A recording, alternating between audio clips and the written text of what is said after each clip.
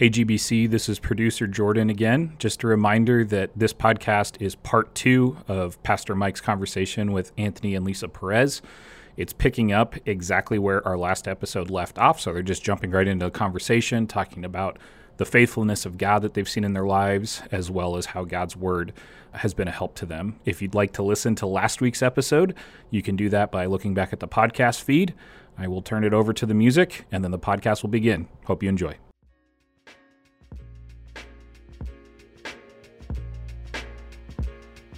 So how about for each of you, maybe individually, or maybe this is the same answer that comes to mind for you as a couple, but when have you been most keenly aware of God's faithfulness in your life? Like, what does that look like? What comes to mind?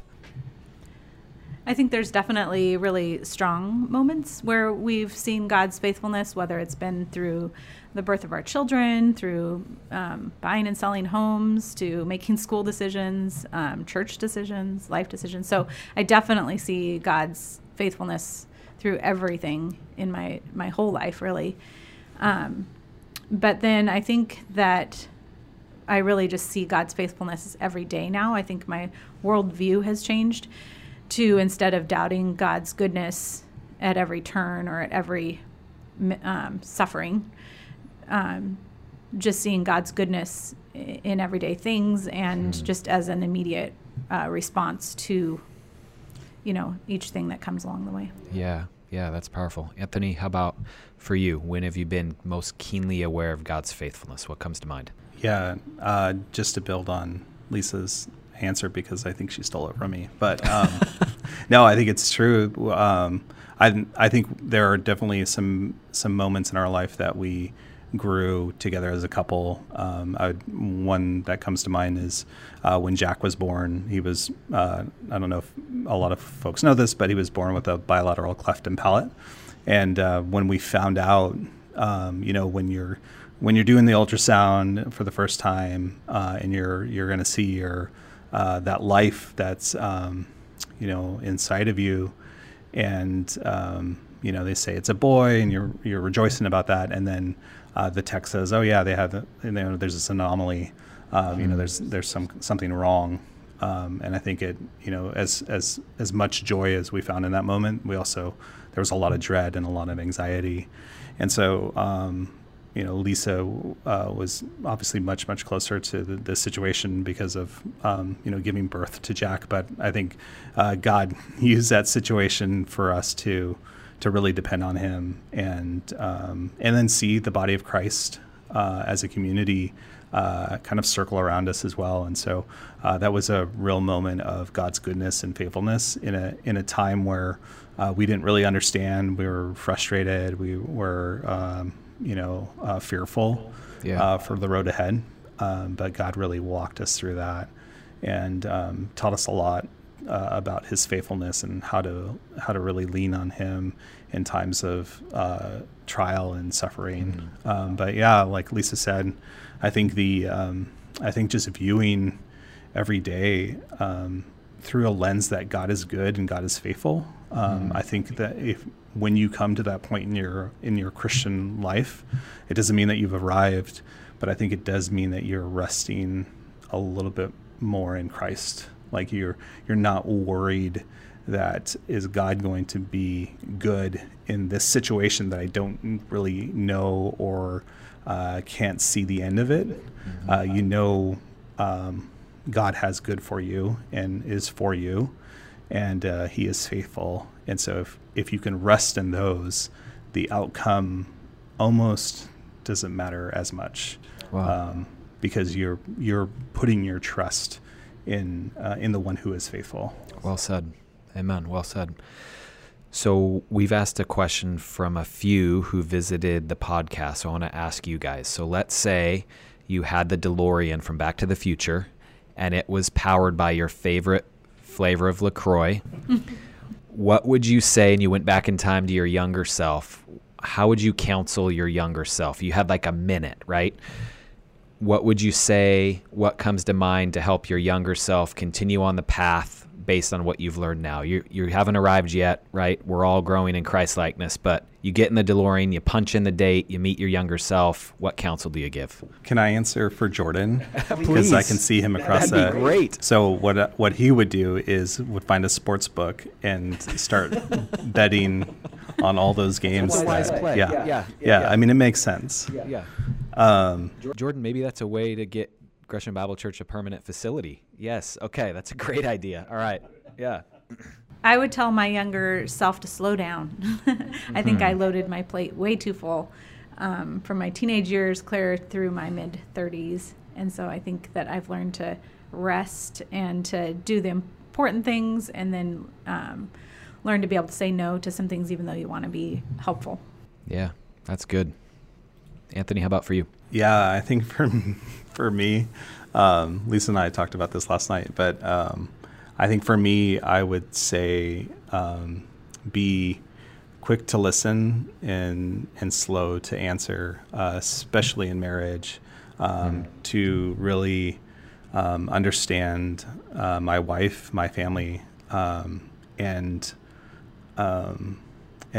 model Christ's love for the church in our relationship.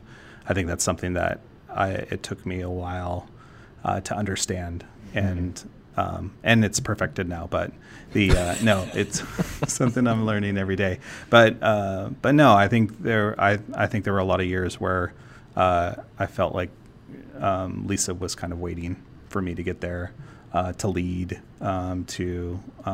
spiritually, to get over myself when it came to things like getting stuck on service and expressing my love for Christ through the stuff that I did versus the time that I spent with him in the Word.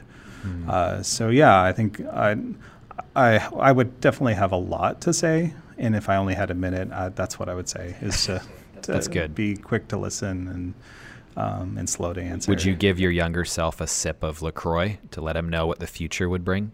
No, but I would tell myself to hey, lay off some of those cheeseburgers, because they might catch they might catch up to your amazing metabolism that you have right now. Good. Okay, so how about kind of taking that a step further? So in you guys' marriage, how do you know when you're doing well? Anthony and Lisa Perez, how do you know in your marriage, hey, we're not perfect, right? But we're doing well. We're in a good spot.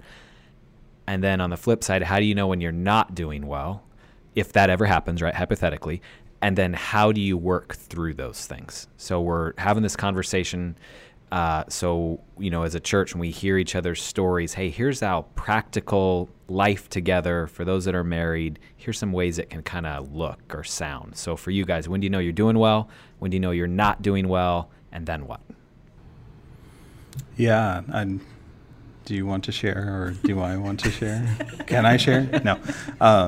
It's funny.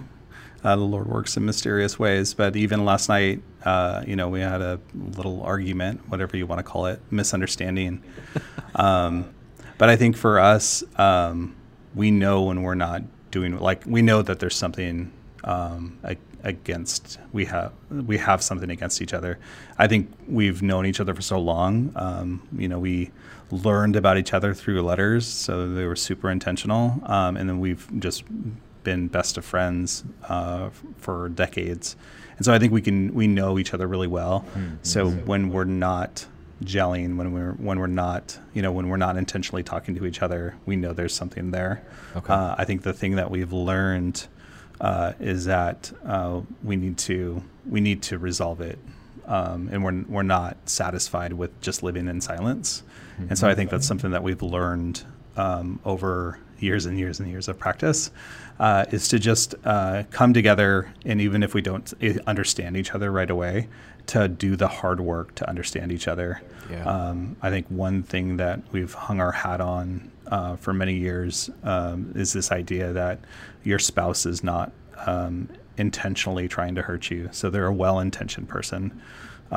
So I think we always approach conversations that way.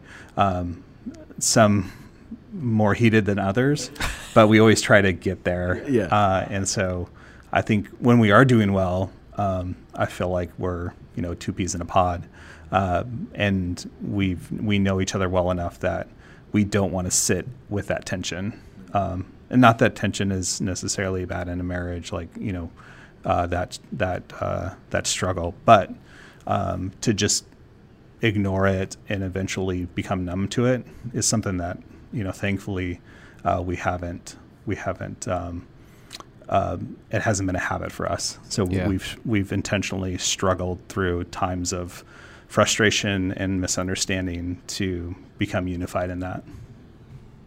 Lisa, how about for you? What would you say? Yeah, I mean, I would just say I would agree. I guess I when we know when we're arguing or when there's tension, and so just approaching that. I think one thing that Anthony has taught me is that there's going to be conflict. I think I kind of thought that if there's conflict, that means that we're unhealthy, or I'm generally a conflict avoider, and so.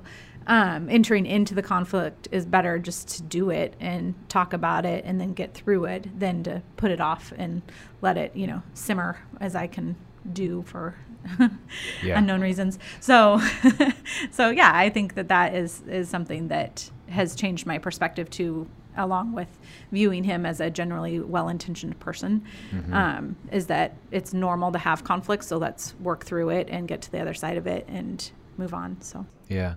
I love the word you used, Anthony, for unity. I'm just processing what you're saying, like the horizon you're driving towards is unity in your marriage. And that's going to look different at different times, but it's worth it. You're for each other, so you're moving towards unity. Amen. Yeah. How about for both of you, how have you seen the benefit of God's word played out in your life as individual Christian, in your marriage, and then maybe kind of like if someone were to the whole job shadow idea, if they were to job shadow you for a day or a week or whatever, what healthy habits would they see in your life around God's word? So all of us are going to say, yeah, God's word, I go to Gresham Bible Church. Okay, well, how does that play out in your life? And that looks different maybe for different people, but we found it's helpful for others to hear that, hey, here's a way I treasure God's word in my life, and maybe that's in a different season, etc. But what does that look like for you guys? For me, the idea of, I just love Bible study. And so for me, 3 or 4 good days of Bible study in a week are awesome. Just taking the time to be able to dig in and really study a passage is really helpful. And I think before, in my younger years, I just thought, make sure you crack that book open every day and read a passage. But then to me, I was just skimming through it and not really letting it impact my life and letting me see what God is really saying and seeing the context of everything. So I think my walk has changed to be okay with, in a way, doing those, days of study. And then the days when I'm not studying, I'm having good conversations with people. I'm listening to a podcast. I'm listening to worship music, whatever it may be. But so I think my walk has changed to be a little less mean to myself and a little more intentional about really studying God's word and really enjoying it. Yeah, but it sounds like you're savoring God's word in those times. You're chewing on it. You're thinking about what it means. You're focused on it. Yeah, and I also really enjoy reading with my boys in the morning, so just devotionals, and that's just really a special time for us, but I get a lot out of it too. So yeah, that's awesome. Anthony, how would you respond? Yeah, I would say my answer is probably really similar. Just really enjoy studying the Bible. Whether it's I'm not a super habitual person, so I don't get up at 5:30 and read for half an hour every day. Although that would be amazing. I barely get out of bed for work, so I think it's. When you read through a passage of scripture, so our men's Bible study that Mike and I are in. And Jordan. Sorry, Jordan left you out there. Sorry. That's horrible. We're studying through 1st and 2nd Timothy, and so it's just been a real joy to read through one chapter a week, but really diving into that chapter and finding different cross references and looking through different commentaries to get a perspective that maybe I haven't seen, and just really diving deep, asking a lot of good questions. What does the text say, but also how how do I humanize it in a way that I can also apply it to my own life.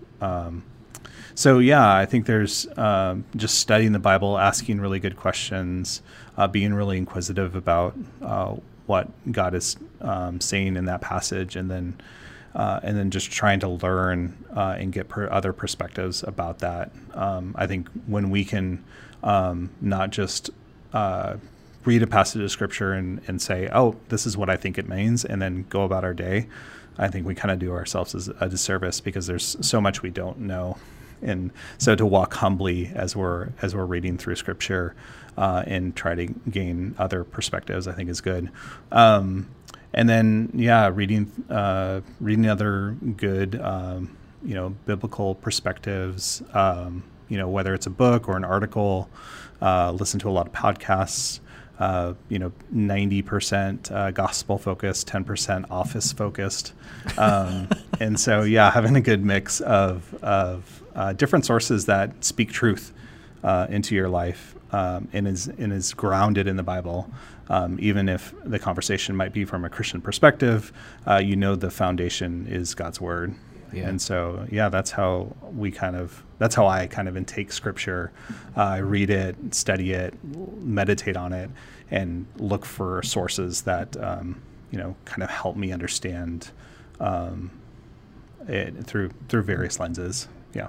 It's so helpful for me, and I think for other Christians, to actually hear what does it look like to be in God's word for you, and then to learn from each other, challenge each other, refine each other. So maybe to kind of lean into that a little bit more, is there a particular verse or passage that God's just been using in your life recently, maybe to impact you towards being encouraged, towards joy, maybe to lovingly rebuke you? Is there just something you'd want to share from God's word that's been important in your life recently? I mean, I feel like I kind of already answered the question with just enjoying the Bible studies from this year with Romans and Psalms, and now Galatians. Our Bible studies really enjoying. It's just brought really good discussions. Yeah, that's great. Yeah. Anthony, is there a specific verse? And you can quote it in any version if you want. Oh, man. Here comes the King's English. Yes. This